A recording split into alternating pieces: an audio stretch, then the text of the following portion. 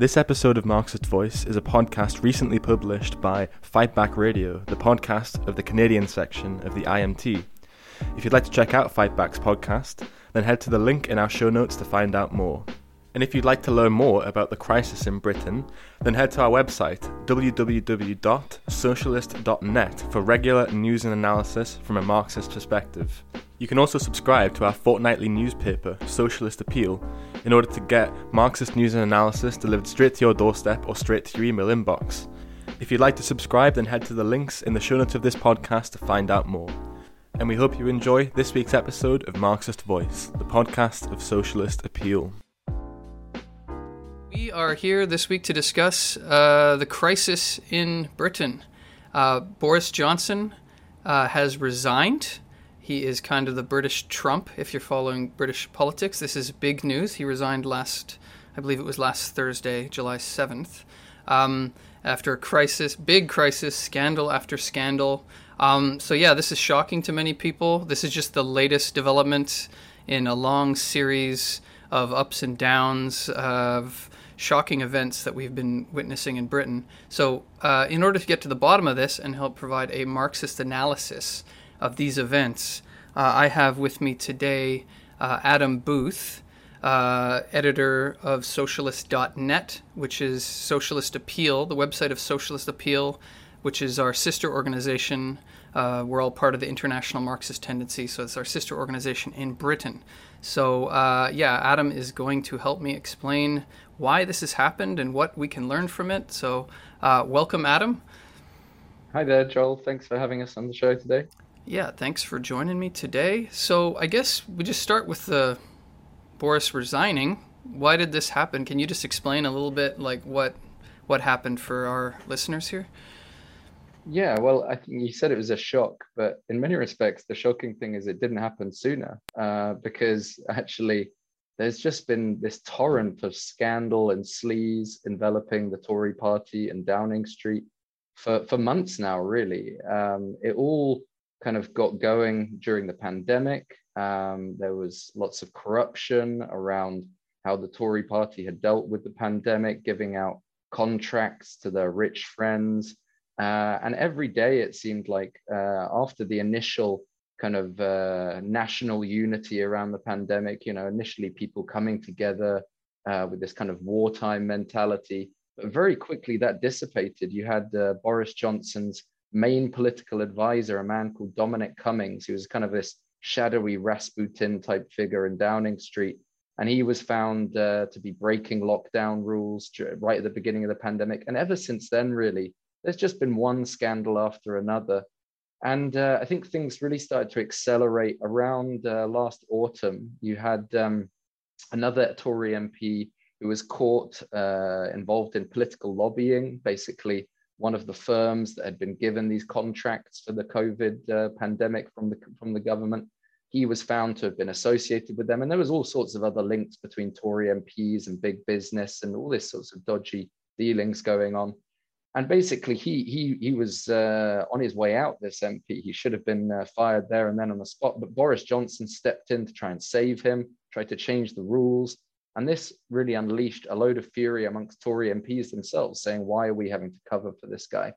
And then it just really seemed to go on and on after that. And it became very clear, I think, that the establishment themselves were kind of playing a role in trying to build up these scandals, because scandals in the Tory party is no new thing. After all, is the party of British capitalism. But here it seemed like the press really turned on Boris Johnson at this time, because they could see that he was a maverick. They could see that he was a complete egotist, very self-centered, and was only really interested in his own career, his own interests, and didn't have the interests of British capitalism at heart. This was a man who, when he was told that Brexit would be bad for business, his words were F-U-C-K, business, in no short term. So he really has no care about the interests of British capitalism. He was willing to do whatever it took just to keep himself in power. And then it accelerated even further. Just before Christmas, you had revelations coming out that apparently there'd been parties going on in number 10 Downing Street, the official residency of the Prime Minister. Supposedly Boris Johnson didn't know about it, but it was so obvious that he did. There were pictures were emerging of him in these parties. He was given a birthday cake and one of these with a glass of champagne, and he said, "Oh, I was ambushed by a birthday cake. I didn't know it was happening." But it was all very clear. There was hundreds of people being invited to these Tory party staffers and so on. And this provoked real fury amongst ordinary people because, they were having to say goodbye to their loved ones who were dying in hospital over the phone. And meanwhile, you had Tory MPs, Tory staffers, and Boris Johnson, it seemed himself, actually partaking in these kind of bacchanalian, drinking fests. People were wheeling in suitcases of booze into Downing Street.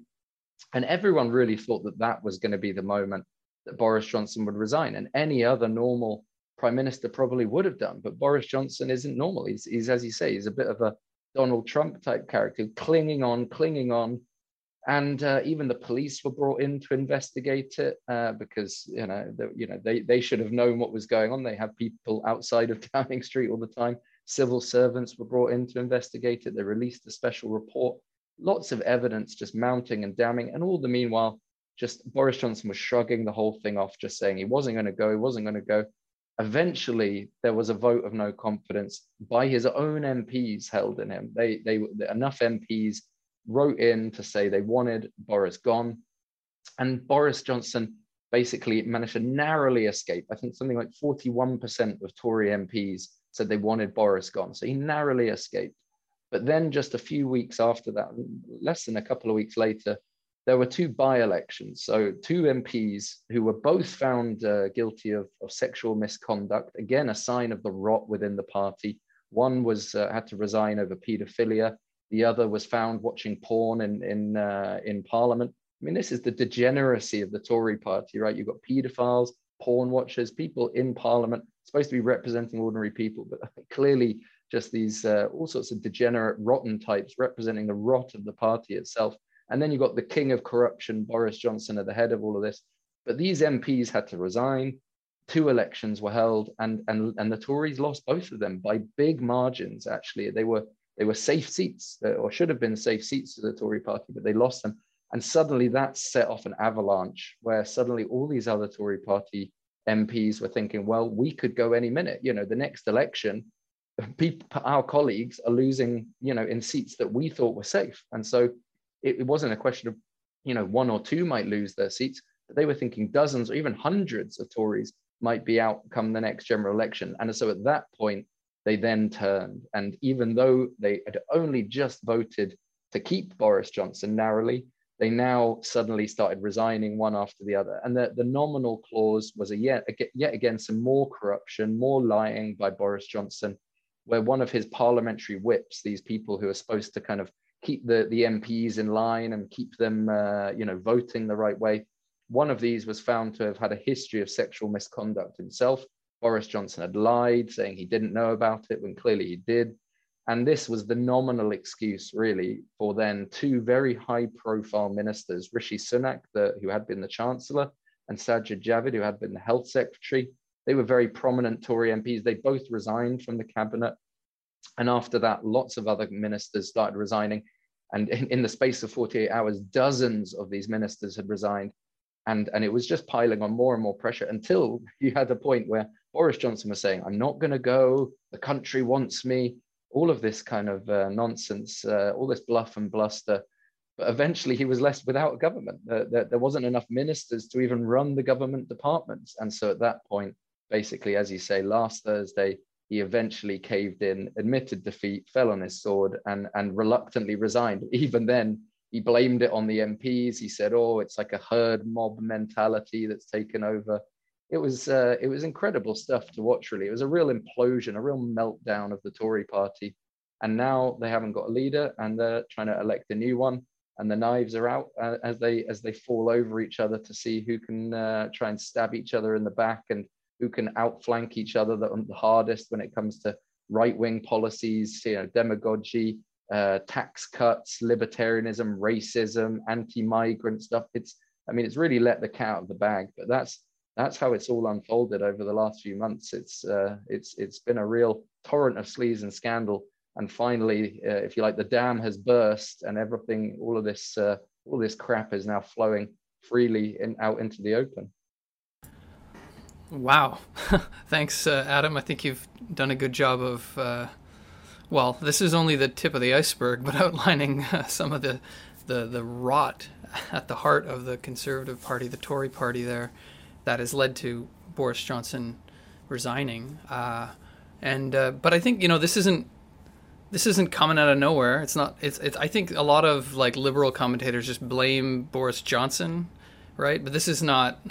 So I think like we're Marxists. We need to take a broader analysis of the context of this happening, and that will help us to explain why, right? It's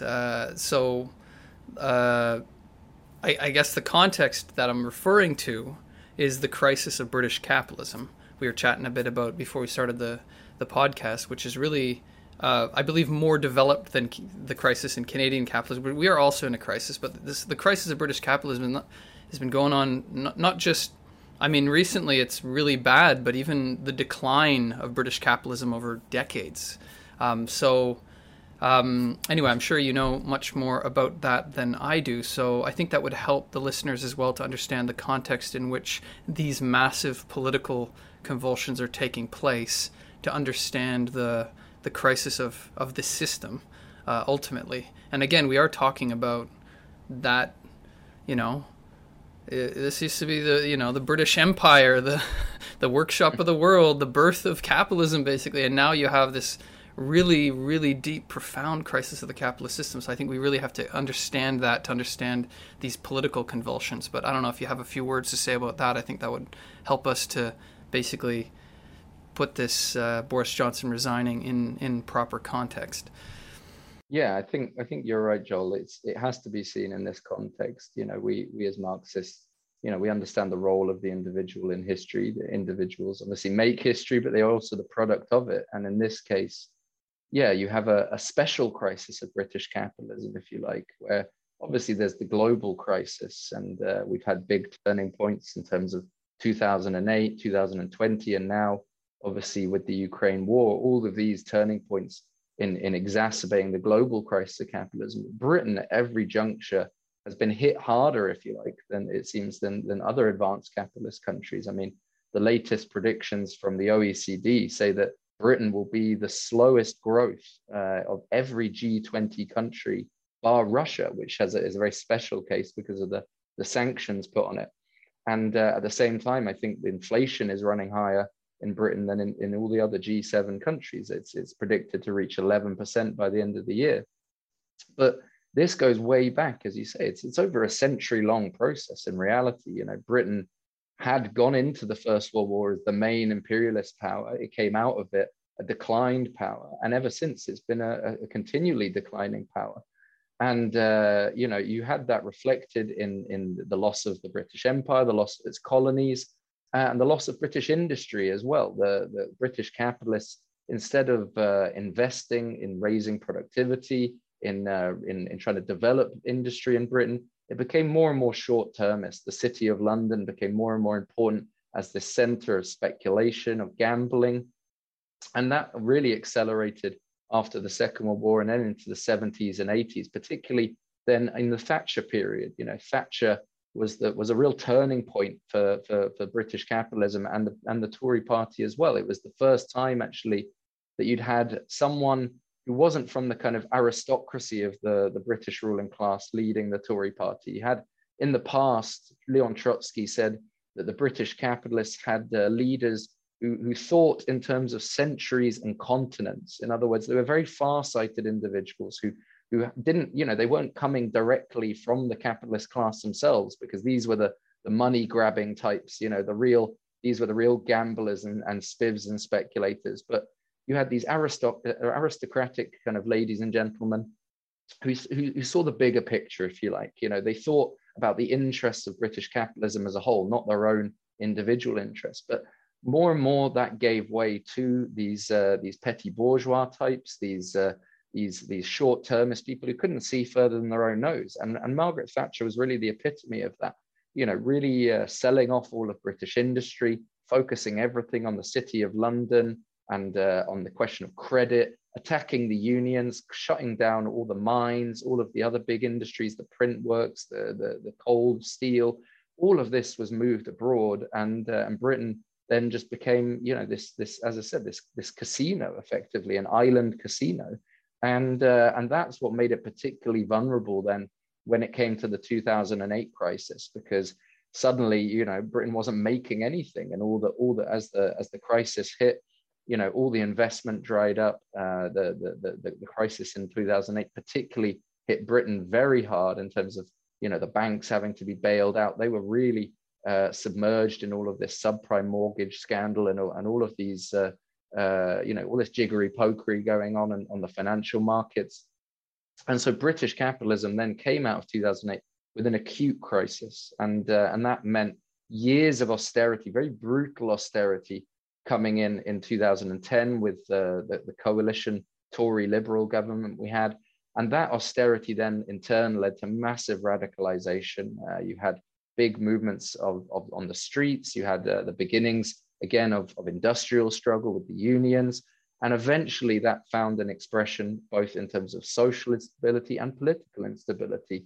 And ever since then, really, it's just been one big political earthquake after another. From really 2014 onwards, you had the Scottish independence referendum, the Corbyn movement in 2015, the rise of that, then Brexit in 2016, which was this kind of kick against the establishment, against Westminster by these kind of left behind areas that were deprived, that had seen nothing but cuts. And really that's then the background to the further degeneration of the Tory party, to the further political polarization and the further instability that we've seen economically, politically, and socially in Britain over the last 7 or 8 years. Yeah, so I think this is quite fantastic to witness the decline of British capitalism, as you've explained, from this like very far-sighted, strong capitalist nation conquering other nations, the colonies, to this, more and more like insular looking, and I think you've explained it well. Like the crisis, every wave of crisis, I pay attention a bit to the like financial news and like the figures and numbers. Britain always seems to be worse than most in terms of like the growth figures, even inflation rate. I don't even know what the inflation rate is in Britain, but it's quite high in the US. I think it's over 7% in Canada. But yeah, we have this really deep crisis of British capitalism, and this, as you've mentioned a few things already, has had its reverberations in the political, like in terms of social turmoil, political polarization, because we're not just talking it's not an abstract point about capitalism or the economy. This is people's lives. So jobs, wages, benefits, things getting more expensive in general, especially with this inflation crisis, I guess we could call it now. This is really the context in which we're seeing all of these this political crisis ultimately. And I don't know, maybe we can get a bit into that, because this is really so we have the economic aspect, but then we can maybe move a bit more into the political sphere of things, because there's Boris Johnson resigning is just the latest thing in a long line of scandals, crises, political upheavals in the British establishment of the whole union, ultimately. So I don't know if you want to maybe say a few more words about things like this. Like you mentioned the Scottish independence referendum. This was a big earthquake. We have this question of Northern Ireland. We have the crisis of the monarchy. You've had Brexit, which is at the heart of all of this, especially Boris Johnson rising to power and now falling. We also have, on the left, you've had the Corbyn movement. We have the Labour movement we can get into. But I don't know if you just have maybe just a few words to say about how this has, you can go a bit more into depth for the listeners on, I guess, the political polarization because of the crisis of British capitalism. Sure. I think, as I said, it's really been a series of political earthquakes in the UK. And it really, I think the first one was the Scottish independence referendum, which really represented, again, a kind of kick in the teeth against the establishment. Scotland has traditionally had a more working class base. It's been more on the left. It's been more impacted by deindustrialization, by austerity. And that's led to a particularly kind of acute polarization in Scotland.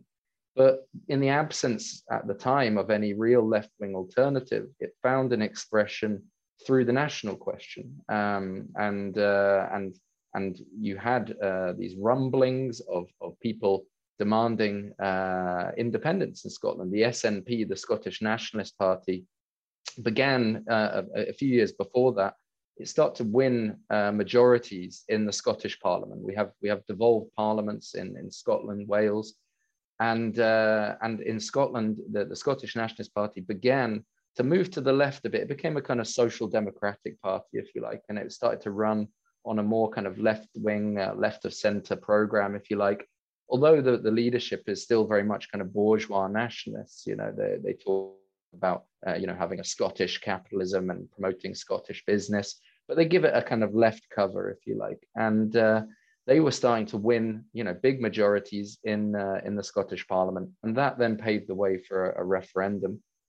I think the Tories at the time, led by David Cameron, were very arrogant. They didn't think that this had any chance, and in fact, the support for independence was very low at the beginning. But the point was, it became a kind of accidental expression for all that discontent, and lots of young people, in particular, started flocking to the Yes movement, as it was known, the Yes to independence. And you started having these huge rallies, tens of thousands of people gathering, and it wasn't a kind of reactionary nationalism, if you like, of people demanding to wear tartan and fly the St. David's flag or anything like that. And it was actually people wanting to if you like, rebel against the Tories, is wanting to kind of give the establishment in Westminster a bit of a kick in the teeth, as I said. And it narrowly lost. Again, it was the Unionists campaign only just won. And that was a big scare for the Tories, because they are officially the Conservative and Unionist party. They stand for conservative policies, economically and socially, but they also stand for the union, for the unity of the United Kingdom. And that is more and more being torn apart by all of these crises. As you alluded to, also Brexit then came along, which was, again, another kind of accidental expression of the anger in society, particularly in areas that were very left behind. I mean, again, similar to what you've had maybe in the Rust Belt in America, or some of the kind of deindustrialized areas in France that have maybe backed Marine Le Pen. Similar areas really where you've had a big working class population that's rapidly lost its jobs and been deindustrialized. Brexit then was a way for these people to kind of make their voices heard, if you like. And again, in the absence of any real proper left-wing campaign in that referendum, again, the Tories were very arrogant. They thought, well, we'll win this one hands down. The majority of the capitalists, including David Cameron at the time, were in favor of remaining in the EU, because that's where Britain exports all of its goods, or the majority of its exports go there. And therefore, they were very arrogant, very hubristic, one would say. And even though they narrowly escaped in the Scottish independence referendum, they still allowed the Brexit referendum to go ahead, because they were losing a lot of support. There was a party called UKIP at the time, an even more kind of Donald Trump type character called Nigel Farage, who was whipping up a lot of anti-EU sentiment, a lot of anti-Brussels sentiment, a lot of anti-migrant sentiment, and people like Boris Johnson, who was a kind of opportunist at the time, still an opportunist now, of course, but he was jumping on the bandwagon for his own careerist interests, supporting this, promising all sorts of milk and honey if we left the EU. But again, this hubris, and this time it actually really backfired, because narrowly, again, by 52% Brexit actually won the day, and there wasn't a left-wing alternative being posed. That was the point. There wasn't we as Marxists are against the EU. We believe it is a capitalist club, But the point was, no one was making that argument. All the Brexit campaigning was being done against migrants, against against the EU for nationalist reasons rather than for socialist reasons. And on the other side, the Remain campaign was again dominated by people like Tony Blair and these liberals who were singing the praises of the single market, which has done nothing to protect ordinary people in Britain.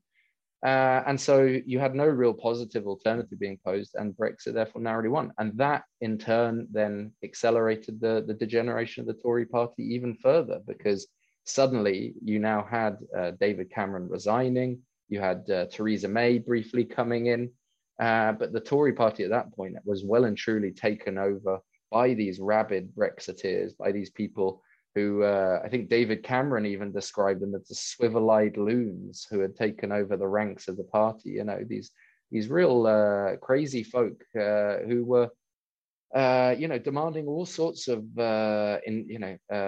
policies that were suicidal from the point of view of British capitalism. You know, a hard Brexit that would cut off Britain from its main export market, getting rid of migrants altogether, even though Britain had become very heavily reliant on migrant labor for many of its industries, which is one of the reasons why there's big labor shortages now. It's exacerbated even further inflation and so forth because supply chains have been disrupted. So it was a real suicidal move from the part of British capitalism. But this was the point, that the Tory party was no longer really representing the interests of British capitalism. It was just representing these swivel-eyed loons, as David Cameron called them, and Boris Johnson then eventually took over in the Tory party to get Brexit done, as he said. Theresa May had not actually been a Brexiteer; she'd been a Remain supporter. She was seen as being soft on Brexit and wasn't doing a good enough job.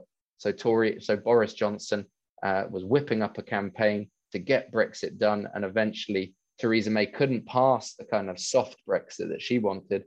And instead, Boris Johnson came in promising the hardest of hard Brexits and in turn causing all sorts of chaos in Westminster, even threatened to shut down Parliament at one point in order to because he thought MPs weren't willing to pass the Brexit that the people wanted. And so he's really demagogically whipping things up.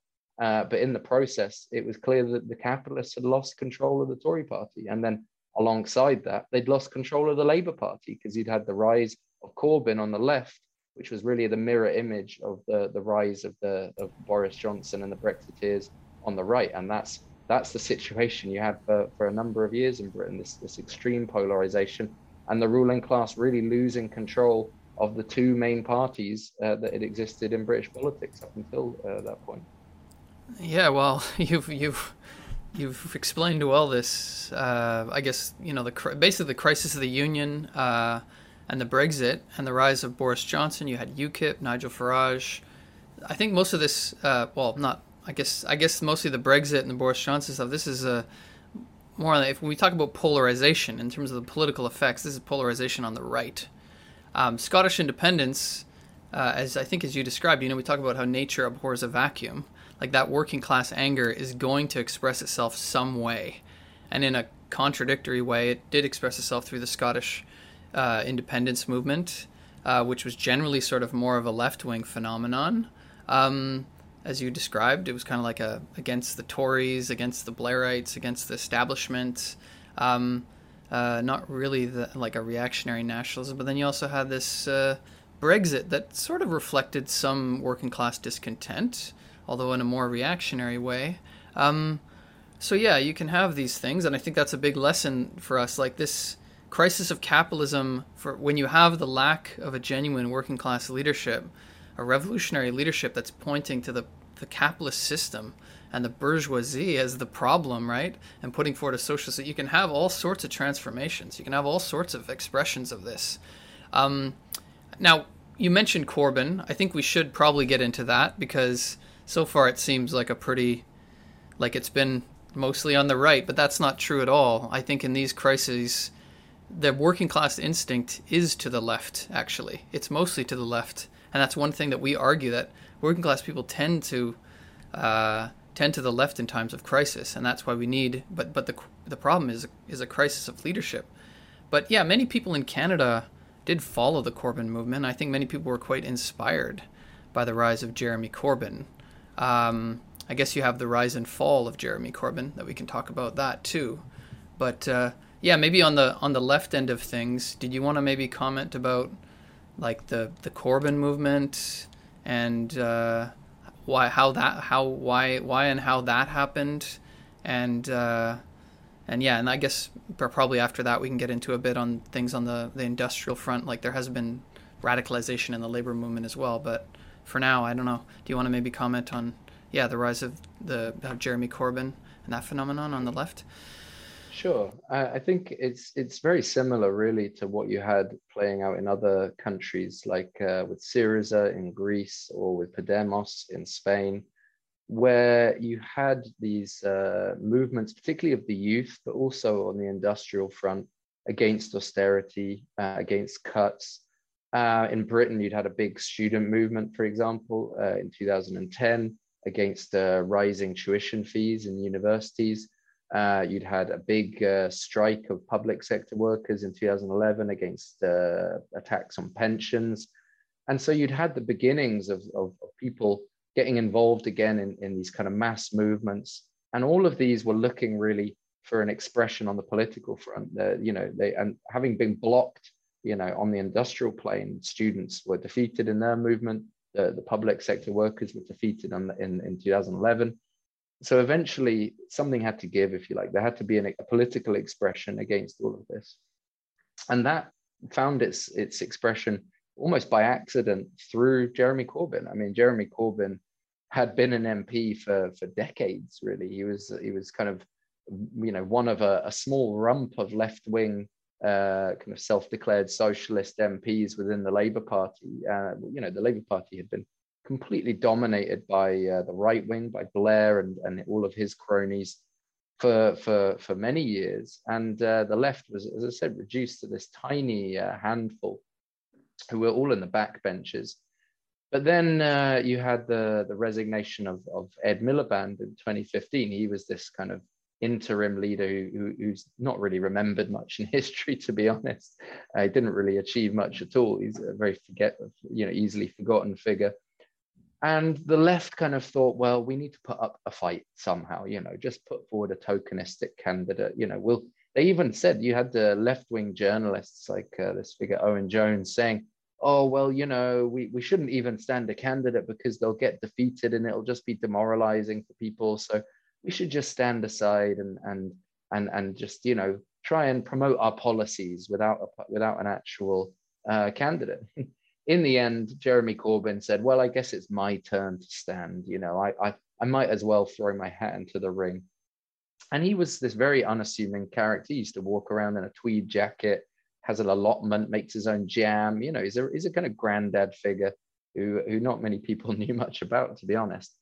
But suddenly, all of this discontent in society found its expression through Jeremy Corbyn. His campaign suddenly took off because he was on these television debates, kind of, basically speaking very differently from all these besooted kind of big business type characters. And suddenly young people, trade unionists, working class people, they were rallying behind him. And he became a kind of overnight celebrity. And the ruling class were terrified because he went from being, the complete outsider to very quickly leading, in the polls by many, many percentage points. And I think in the end, he won by, a landslide, actually. There were 4 candidates in the race, and he beat them hands down with over 50% of the vote. That began then the beginnings of a civil war inside the Labour Party, because Jeremy Corbyn's leadership victory brought in hundreds of thousands of new members, young people, workers, who had left the party because of the Iraq War, because of all the privatizations carried out in the Blair years. All of these right-wing policies had driven out the left. Suddenly, all these people flooded back, including a new generation of activists, and the party was transformed. You had, suddenly every little local Labour Party up and down the country was being taken over by the left. People who'd not been involved in politics before were suddenly becoming branch secretaries of the local Labour parties. and the whole party was moving very rapidly to the left. And it was one of these processes where the more people joined, the more it pushed the party to the left, the more it pushed Corbyn to the left, the more his program became bolder and more radical, and that in turn inspired other people to join. And by 2017, Labour actually was in a position where, well, actually at that point it was ironic. Labour was actually lagging behind in the polls because there'd been, this media onslaught against Jeremy Corbyn. The army generals, the whole of the journalist class, all of these people, and the right wing, particularly within the Labour Party, all of these people were this unholy alliance ganging up against Jeremy Corbyn and the left in the Labour Party, saying that he was a catastrophe for the country if he was to be elected. And at that point, ironically, the Tories called an election thinking, well, this is our chance to finish off the Labour Party. But that election in 2017 actually then unleashed a mass movement. It was a bizarre phenomenon where people were suddenly singing Jeremy Corbyn's name at Glastonbury, this huge music festival. Huge rallies were taking place up and down the country. And Labour suddenly shot up in the polls with a program promising nationalisation, an end to austerity, taxing the rich. It was a reformist program, but a very radical reformist program in the history of the Labour Party. And it suddenly created this huge social phenomena where it looked like Labour could even have won. And if the election campaign had carried on for a few extra days, Labour actually might have caught up in the polls. They were only a few thousand votes away, really, from winning it in very key seats, so key constituencies. So that was a real turning point. And at that point, the ruling class got really worried. The Tories had come out of that election with what we call a hung parliament. They weren't able to form a majority government. And that led to then one crisis after another within the Tory parties. And within the Labour Party, the civil war just intensified and intensified.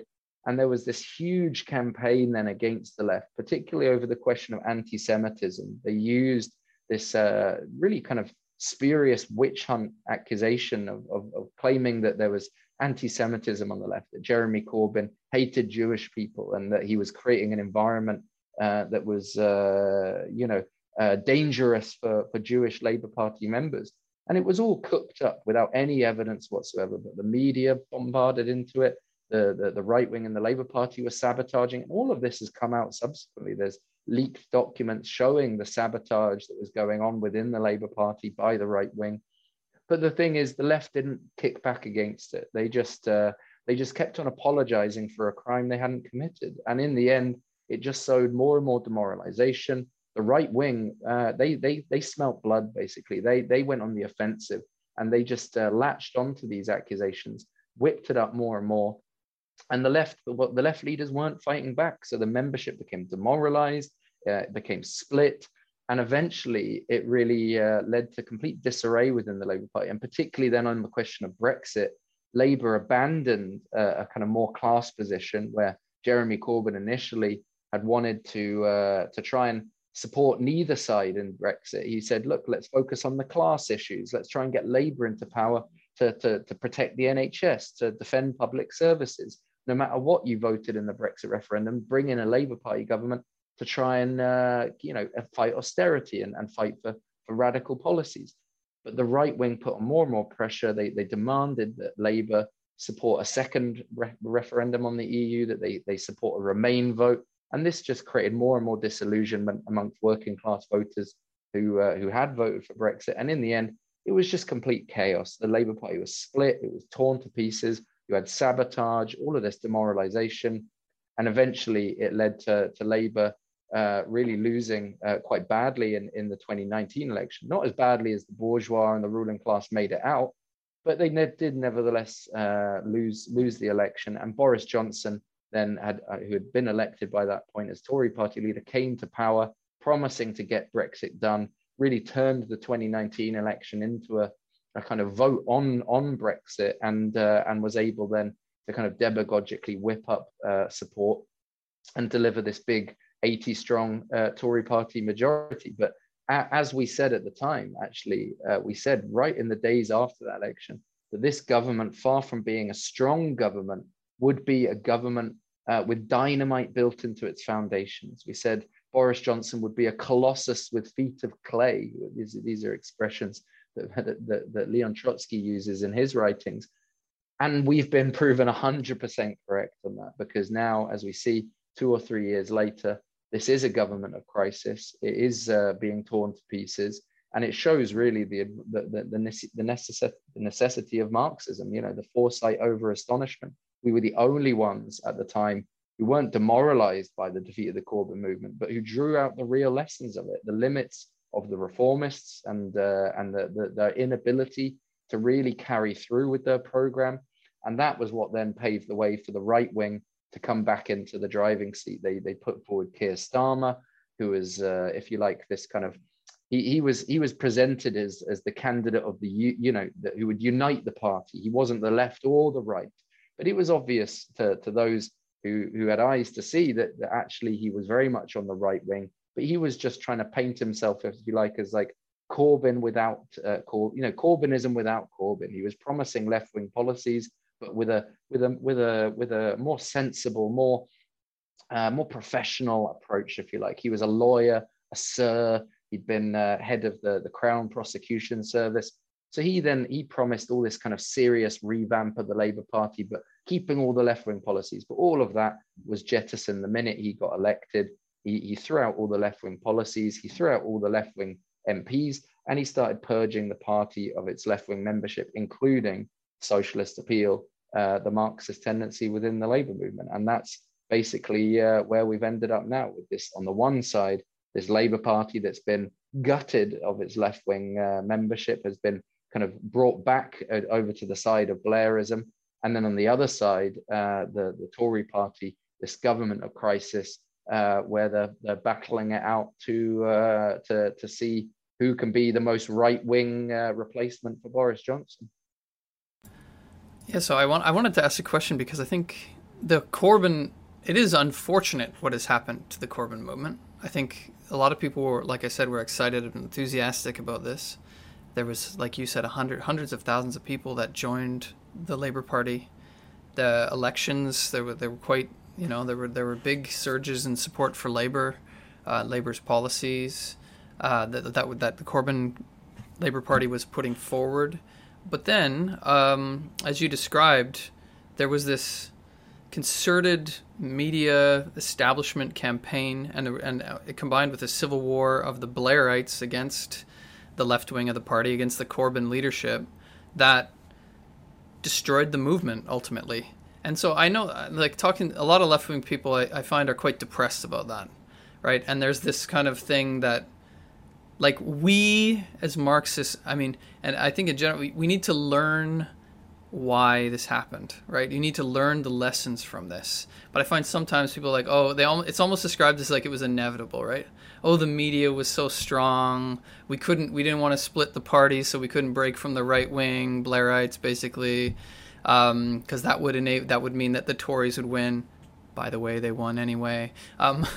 So I just want to ask, like, the question, was that inevitable?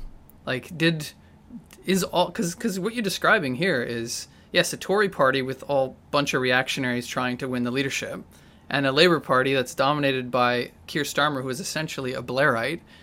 On the electoral front, that doesn't look so promising. So on the surface level, for many people, could be depressed about that. We are not depressed about that.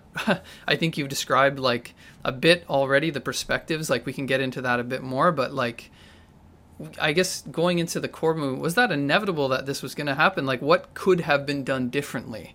I guess this is getting into the lessons about, we need to draw lessons from this, because that is a defeat for the movement. It is a defeat for the left, and we shouldn't think of these things as inevitable, I think. But I don't know if you want to say a few words about, was it inevitable that the Corbyn movement was going to be destroyed? Well, yeah, it's kind of inevitable, yes and no, I think, is the answer to that, in the sense that obviously it's not inevitable that the right wing would have to get back in the saddle. If the left had fought with the same ruthlessness and determination that the right did, then they could have transformed the Labour Party into a genuine mass socialist movement and could have then come to power. As I said, they were narrowly defeated in the 2017 election, and you could have seen a Corbyn government formed. But the thing is, it was inevitable in the sense that without a real Marxist leadership at the head of that movement, then of course you were going to get these betrayals, if you like. You were going to get these capitulations, and that's the point. Is that, you know, we said from the beginning, we support the Corbyn movement, we support Jeremy Corbyn as leader, because it gave an expression to all the anger in society, because it politicized a whole new generation. It created a mass movement, and that was a very positive thing. But we also said in our articles from the beginning, we said, unless Corbyn and the left go on the offensive against the right wing from day one, unless they try and give power to the membership to transform the Labour Party into a genuine mass socialist party, unless they do that, then eventually you will end up with retreats and defeats, and that's exactly what happened. And it was obvious from day one, because even before day one, before Corbyn was even elected, you had, as I said, army generals coming on TV threatening a coup d'etat if there'd ever been a Corbyn government. You had the whole paper, journalistic kind of establishment, and every pillar of the establishment really was ganging up against Corbyn and the left. And it was clear they were never going to allow him to be prime minister. They were never going to accept him, no matter how many compromises were made, no matter how much he tried to move to the right, no matter how many olive branches he held out to his opponents.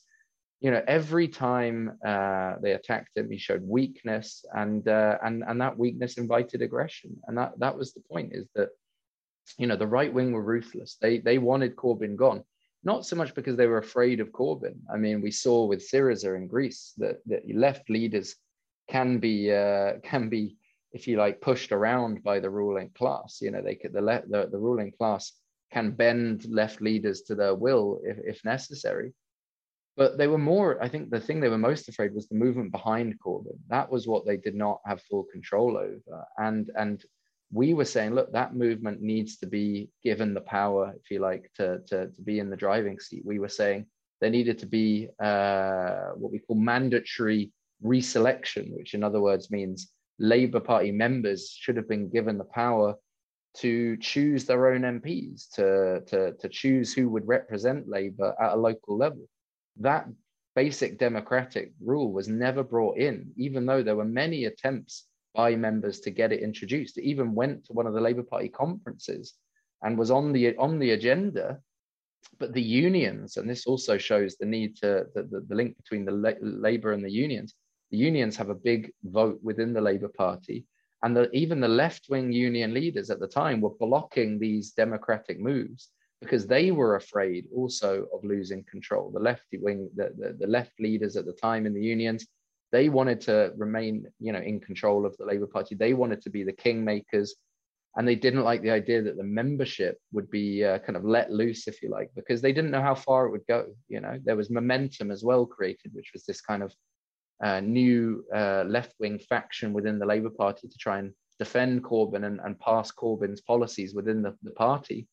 But again, the leaders of that were very conservative and tried to keep members on a tight leash. And so you had all of these left leaders, ultimately, Corbyn himself, John McDonnell, who is his shadow chancellor, Len McCluskey, who was head of Unite the Union at the time, John Lansman, who was head of the Momentum faction. All of these people were calling for more and more conservative policies, while the membership were demanding more and more radical policies. And it was really that crisis of leadership ultimately that was responsible for the defeat of the Corbyn movement. And it really brings to mind what Leon Trotsky said, that at the end of the day, betrayal is inherent within reformism, because these characters, they ultimately don't really believe in the socialist transformation of society. They don't believe that the working class has the power to change society. They talk about socialism, they pay lip service to it, they talk about the working class, but they don't actually believe that these policies, that this transformation is possible.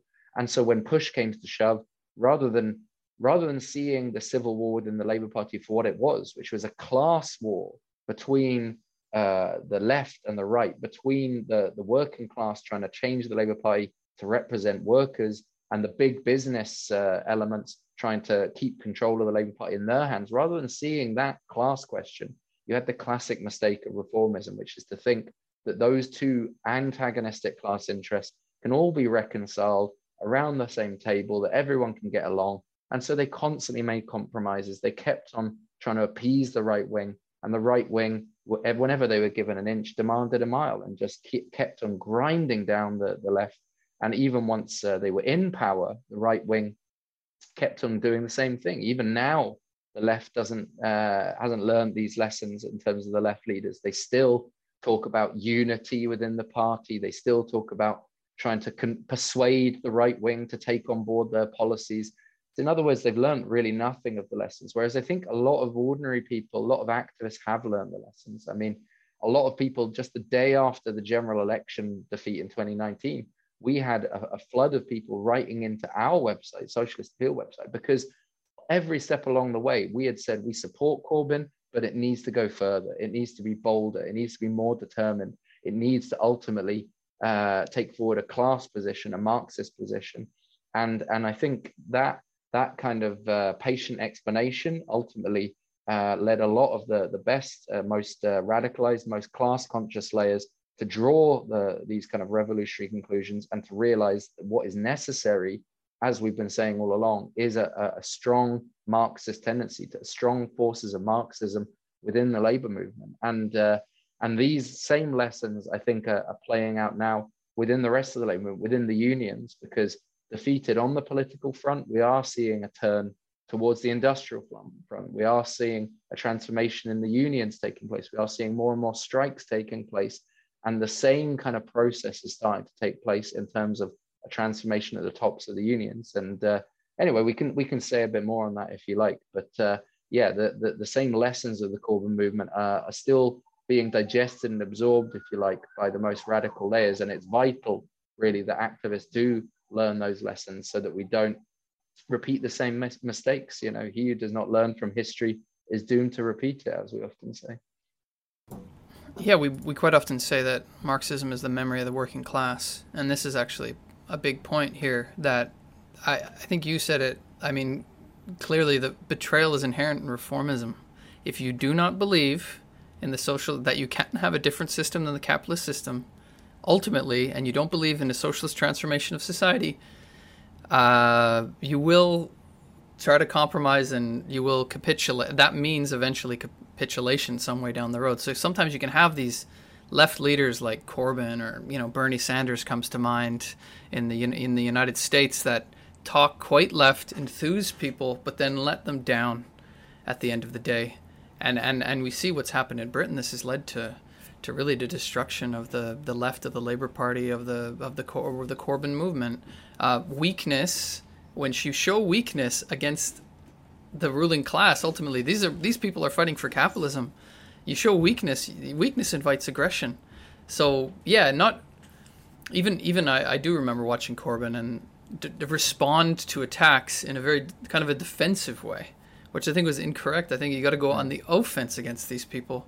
He was like apologizing for things that he wasn't guilty of, like in terms of the anti-Semitism. Like all the information and statistics show that there was lower anti-Semitism in the Labour Party than in society at large. Why was there this big witch hunt about that when there's more anti-Semitism in the Conservative Party?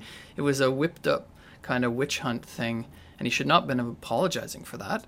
Actually, didn't the reports from this show that under Corbyn, the Labour Party was dealing with cases of anti-Semitism and racism in general better than ever before?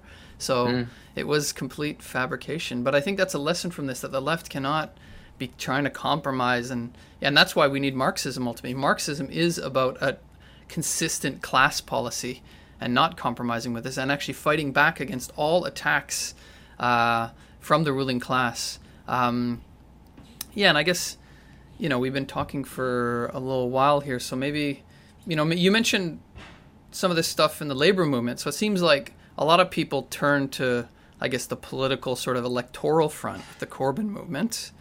That was defeated or destroyed for the reasons explained.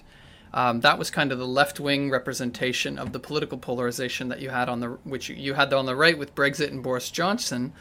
So like I said, a lot of people could be depressed about this situation. We are not, because the working class is not defeated in Britain. Correct me if I'm wrong. I don't think the working class, just because the Corbyn movement's been defeated, doesn't mean the working class is defeated. And you have seen, and we are seeing, a process of radicalization in the labor movement. So people seem to be turning, you already talked about it a little bit, turning to the industrial front, the trade union front. I don't know, do you want to maybe make a few comments about that? And I guess that leads into perspectives, like what is the perspective going forward? Are we headed, have the ruling class got the situation under control, I guess? But yeah, maybe you could start with a few words about the situation in the labor movement in Britain with basically we're talking about the class struggle, right? This is the class struggle. Exactly. I think what you had under the Corbyn era was almost like a pause on the industrial front, where everything was being channeled around Corbyn. Everyone's hopes and aspirations were looking towards the idea of a left-wing Labour government to come in and solve all their problems. Which obviously, even if a Corbyn government had come in without really fundamentally challenging capitalism, you would still have had the same kind of problems there. The policies Corbyn was putting forward were very good. They were a big step in the right direction, but it was still ultimately trying to patch up capitalism. And as I said earlier, a British capitalism that's in a particularly deep crisis, which cannot really afford reforms. And so you're seeing that now, really. You've had the pandemic, which again kind of put the industrial struggle on pause for a bit. But now that we've had lockdowns ended and we've had all of this money being spent to bail out capitalism in Britain, and all of this inflation now suddenly coming about because of various factors, from the kind of all of the fictitious capital they pumped into the system, all of the supply shocks they've had from the supply chains to the war in Ukraine. All of this is exacerbated, and in Britain it's hit particularly hard. I think inflation now is running at over 9%. They're saying it will go up to 11% at least by the end of the year, and it'll stay there forever. And so you've had workers, basically biting their lips for the last 2 years, kind of tightening their belts, just trying to keep their heads down through the pandemic, just survive that coronavirus crisis. But now suddenly, the dam has burst again on this front, where workers are saying, well, look, we haven't had a pay rise in years. I think wage growth in Britain has been slower in the last decade than at any time since the Napoleonic Wars. That's 200 years ago. So, workers have never had it so bad when it comes to wages. Conditions are being ground down in terms of what they call 0-hour contracts, precarious work. The gig economy is a big issue here in Britain as well. There's this thing called fire and rehire now. There's this big epidemic, if you like, of bosses, just mass sackings of workers so that they can try and employ new workers on worse terms and conditions. This is going on in all sorts of industries at the moment. So you're seeing the bosses are really going on the offensive, trying to make workers pay for this crisis. And at the same time, inequality is getting bigger. The richest people in Britain are getting even richer. And there's huge levels of poverty at the same time, child poverty, hunger, rising use of food banks, and particularly this question of energy bills, the inflation on energy and fuel and petrol is going up through the roof. People are stealing petrol from petrol stations because they can't afford to fill up their cars anymore. People are stealing, from supermarkets, not scanning items when they get to the till and just putting it in their bags and then getting caught because they just can't afford to feed their families. It's not even a question of heating or eating anymore. It's a question of neither in some cases. People are really They're talking about millions of people going into fuel poverty this autumn. And they're predicting social explosions. I mean, just over 10 years ago, we had these riots that started in London and spread throughout the UK against kind of police repression. Well, since then, conditions have gotten worse. Police repression has gotten worse. There's zero trust in the police anymore because they've been rocked by scandals. There's been all sorts of scandals relating to racism, misogyny. There was a serving police officer who was found guilty of having abducted and raped and murdered a young woman who was walking alone at night. And all of this is going on at a time when, there's this intense anger bubbling away beneath the surface. And they're predicting there could be more social explosions, but the police themselves are split. The whole establishment is split. The monarchy is in crisis with all their own scandals going on, particularly around Prince Andrew, who's accused of being involved in this kind of pedophilic elite ring that was organized by Ghislaine Maxwell and Jeffrey Epstein. So you just see at every level, the whole establishment is being, coming under question. The police, the monarchy, the media, corruption at every level. And so really there could be, a social explosion at any time. At the moment, it's mainly playing out on the industrial front, and you're starting to see workers striking in one industry after another. And in fact, now in whole sectors, that's the really important development that we've had recently. In the last few weeks, you've had a national rail strike of around 40,000 rail workers, and there's going to be another round of strikes with even more railway workers coming out from various different unions. The postal workers, the people who deliver the post, they're potentially going to be going on strike before the end of this month. They're going to be joined by people in telecommunications industry.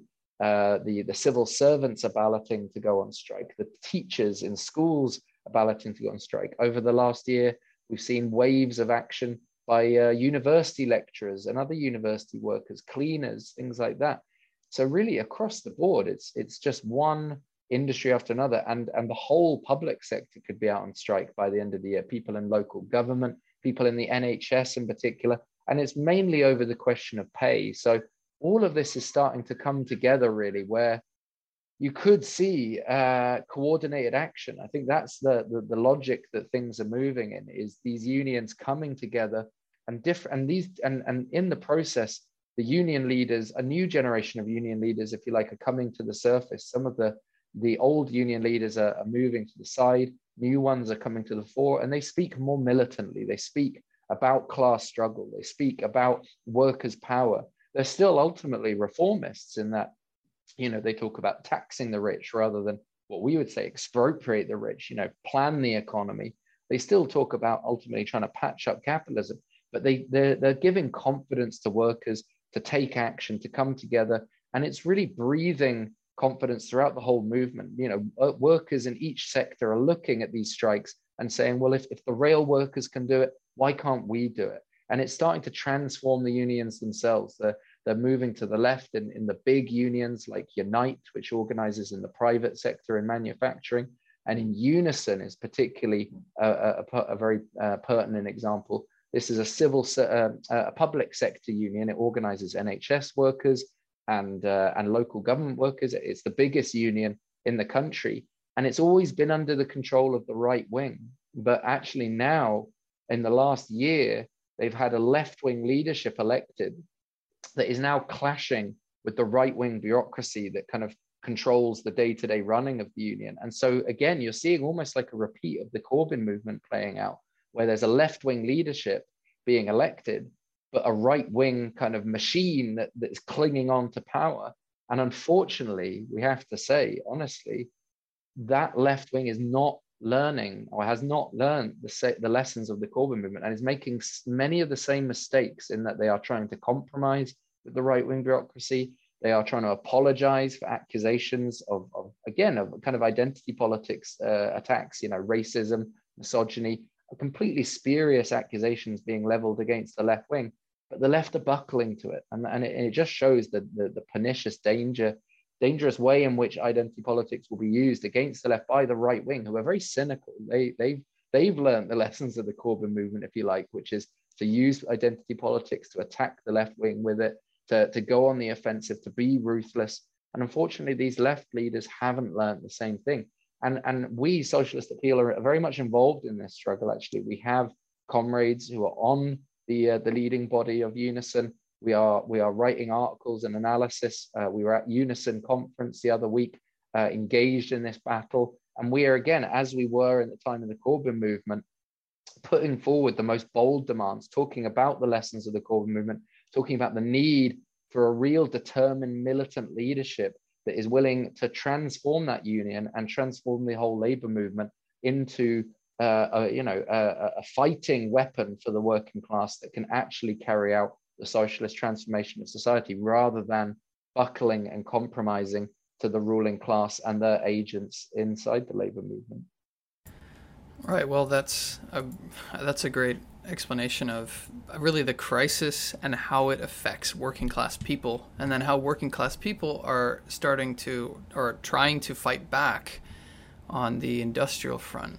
And I think, there's a lot of lessons about how to do that. And then you see this struggle within the unions between the right and the left. But ultimately, Marx talked about the mole of revolution. That mole ultimately cannot be stopped. At one point or another, it breaks through.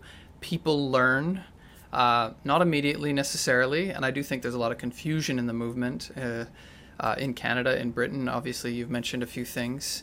And we, as Marx, we say, people must learn the lessons, right? This is a class struggle.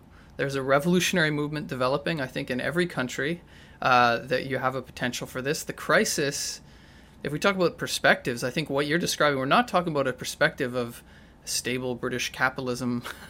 Okay, Corbyn's gone. The Corbyn movement's been destroyed. It seems like the ruling class has got, with Keir Starmer, has reestablished control over the Labour Party, and we'll see what happens in the Tory Party. But that doesn't mean that the situation is all peachy for British capitalism. As you described, I mean, this class anger cannot be contained forever, and is already starting to break through in many ways with new leaders, new left leaders, strikes, militant strikes, as the workers rediscover their traditions of struggle from the past that had been buried for decades, I think, of compromise, which we've seen in Britain, we've seen in Canada, we've seen in many areas of the world. But that can only last for so long. And I think us as Marxists in the International Marxist Tendency, in Socialist Appeal, in Fight Back, and La Riposte Socialiste in Canada, is we are fighting to build a Marxist leadership, right? A Marxist organization, a Marxist voice in the labor movement, helping activists, helping working class people, youth, to learn these lessons, to learn how to fight back and win and not lose. And so I think, like, we're not in the slightest depressed about the situation. I think I've been a Marxist since 2005, I think. I think you've been a Marxist for a similar amount of time. Like, the situation has never been better to be a Marxist. The capitalist system is in a horrible state, and more people are waking up and realizing that. And there's going to be ups and downs. And I think people need to get used to that. There's going to be ups and downs. There will be defeats. There will be many defeats. There will be failures. And along that road, people learn the lessons. They rediscover the traditions. And yes, Marxists, as the memory of the working class, it is our duty to help people learn those lessons. And we are growing. We are building. And we are, we're advancing. You mentioned many things in Britain. I know our organization, Socialist Appeal, you guys have been growing fantastically as people really see that our ideas have been borne out, right? What we said about the Corbyn movement, what we said about the labor movement, what we said about the capitalist system in general, I think more and more people are seeing that and realizing that we need a strong Marxist leadership, Marxist organization. But really, I think sometimes we say this, it's a bit of a race against time, because almost a mass movement or a revolution could break out, I think, in Britain, if what we're describing here, at any moment. Ultimately, you could have, like nature abhors a vacuum. Like this anger has to be expressed at one point or another through, and it has been in many ways, but really it's a fight to channel that anger in a healthy direction towards the socialist transformation of society. So I don't know, with that I think this is really what we have this podcast for. This is why I have you on today, so that we can help people learn these lessons. I hope that this has helped people understand what's happening in Britain, not just to learn. It's not like Britain is an island, although it's not like it's totally divorced from the world and there's nothing to be learned. I think that what is occurring in Britain, the general process, is going to occur, and we're already starting to see this occur in Canada in some ways, although I do believe that Britain and the UK is ahead of us in by a few steps. But the whole discussion here is really about helping people. We need to prepare ultimately, and we need to learn the lessons from this, and we need to build a healthy Marxist leadership, Marxist organization in Canada, which is what we are doing, and we are doing with the International Marxist Tendency. So I don't know. I have a couple more things to say. I don't know if you have any final words about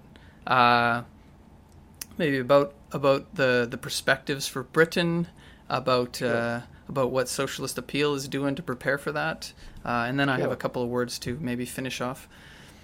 Sure. Yeah, I think what you said there is really important, that Britain isn't some sort of isolated case. It's not special, and it's certainly not the end of the story with Boris Johnson going. I think really Boris Johnson's resignation, it's going to open up a new chapter in the crisis. I think that's the key thing, because whoever comes in now to replace him is going to be not some sort of strong and stable character, not some safe pair of hands for the ruling class.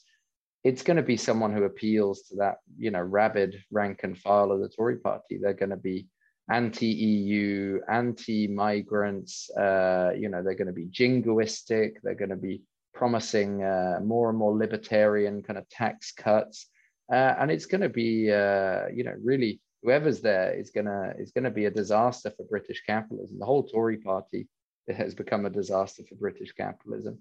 Keir Starmer might end up accidentally almost coming to power, in the sense that you might have a general election sooner rather than later with a new Tory party leader, and the ruling class may well push Keir Starmer as the kind of more sensible choice, maybe in a coalition with the Liberals. But the point is that whoever comes to power, it's going to be a government of crisis, because capitalism is in a deep crisis. And as long as any government tries to operate within the limits of capitalism, they are going to have to carry out cuts. They're going to have to carry out austerity and attacks on the working class. And therefore, this industrial struggle, this class struggle that we've seen, is only going to intensify.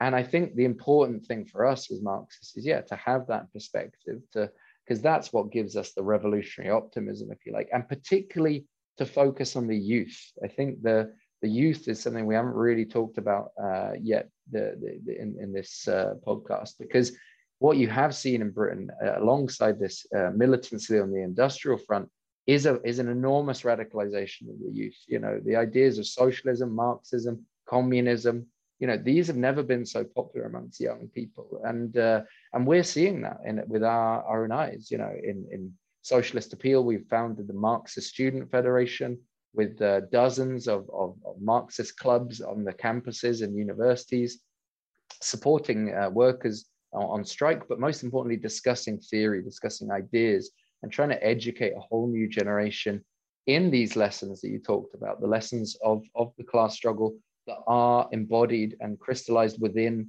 the theory that we discuss and we learn, the theory, the ideas of Marx, Engels, Lenin, and Trotsky. That's really the primary goal that we've got. And we're not allowing ourselves to get distracted from that main task. Every crisis, if you like, every battle that takes place, all of it for us is an opportunity to put forward Marxist ideas and to try and win over the most advanced layer of workers and youth and organize them around a Marxist program. That's really the primary task that we've got in front of us here in Britain. And it's the same task everywhere else. And all I would say to finish really is, to anyone in a country that thinks, things are peaceful and quiet here, and we've got time and so forth.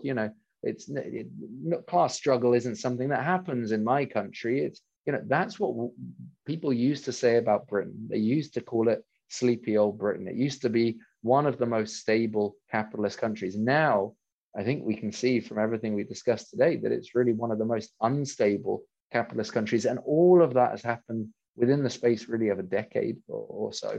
And the polarization, the radicalization you've seen alongside that has been rapid, enormously rapid. And it's led also to a very rapid growth of the forces of Marxism. We've seen lots of people, a real doubling in the size of the organization over the last couple of years, but we've still got a long way to go. So obviously, if there is anyone listening to this who is in Britain, please get in touch with us at socialist.net. Get in touch and join us in the fight for socialism in Britain. And obviously, wherever you are in the world listening to this, join the IMT and help us build the forces of Marxism internationally and prepare, as I said, for the big, turbulent, explosive events that are going to happen not just in Britain, but in one country after another in the months and years ahead. Cool. Well, thanks, Adam. That ends off well. So just a final thing I want to plug. So we're members of the International Marxist Tendency. We are an international building the forces of Marxism all over the world. If you are interested and you want to get involved, you want to learn more about Marxism, Marxist ideas. Ultimately, that's what this is all about. Ideas are at the heart of all of this. If you don't understand and you don't know what you don't know, you can't act. So I find that instead of running around like chickens with their head cut off, we need to study. We need to learn more. That will enable us to be effective in the class struggle. That's ultimately what Marxism is all about, to lead the workers to power, to transform society along socialist lines. And with that in mind, we have the International Marxist Tendency has an International Marxist University coming up for 4 days. It's on the 23rd to the 26th of July. I highly encourage everyone. It's going to be online. There's thousands of people that have already registered from all over the world to participate for these 4 days. There'll be many, many sessions on world perspectives, on Marxism and art, on Marxist economics, the labor theory of value, on historical materialism, on the Spanish conquest of the Americas, on the revolutions of 1848 in Europe, on the Marxist theory of knowledge. Actually, Adam, you're giving one of the presentations on Marxism, money, and inflation. I could list them all. There are a bunch more. If you want to register, I highly encourage you to register for the Marxist University and to attend the Marxist University. You can go to our website at marxist.ca and register for that, and you will get all the information about that. You can register, and we actually have, as Fightback, we have watch parties in different cities, so you could also come to a watch party and attend and discuss with members of the IMT in Canada as we learn about all of these various amazing topics. So I highly encourage people, if maybe you've been listening to this podcast for a while and you're not sure but you want to learn more, I highly encourage you to register for the International Marxist Tendency, register for the International Marxist University, and yes, ultimately join us if you are looking for something to fight back against the barbarity of capitalism, the capitalist system, and you want to fight for a socialist future, then we are the organization to join. So ultimately, go to marxist.ca, marxist.com, socialist.net, and get involved in the fight for socialism.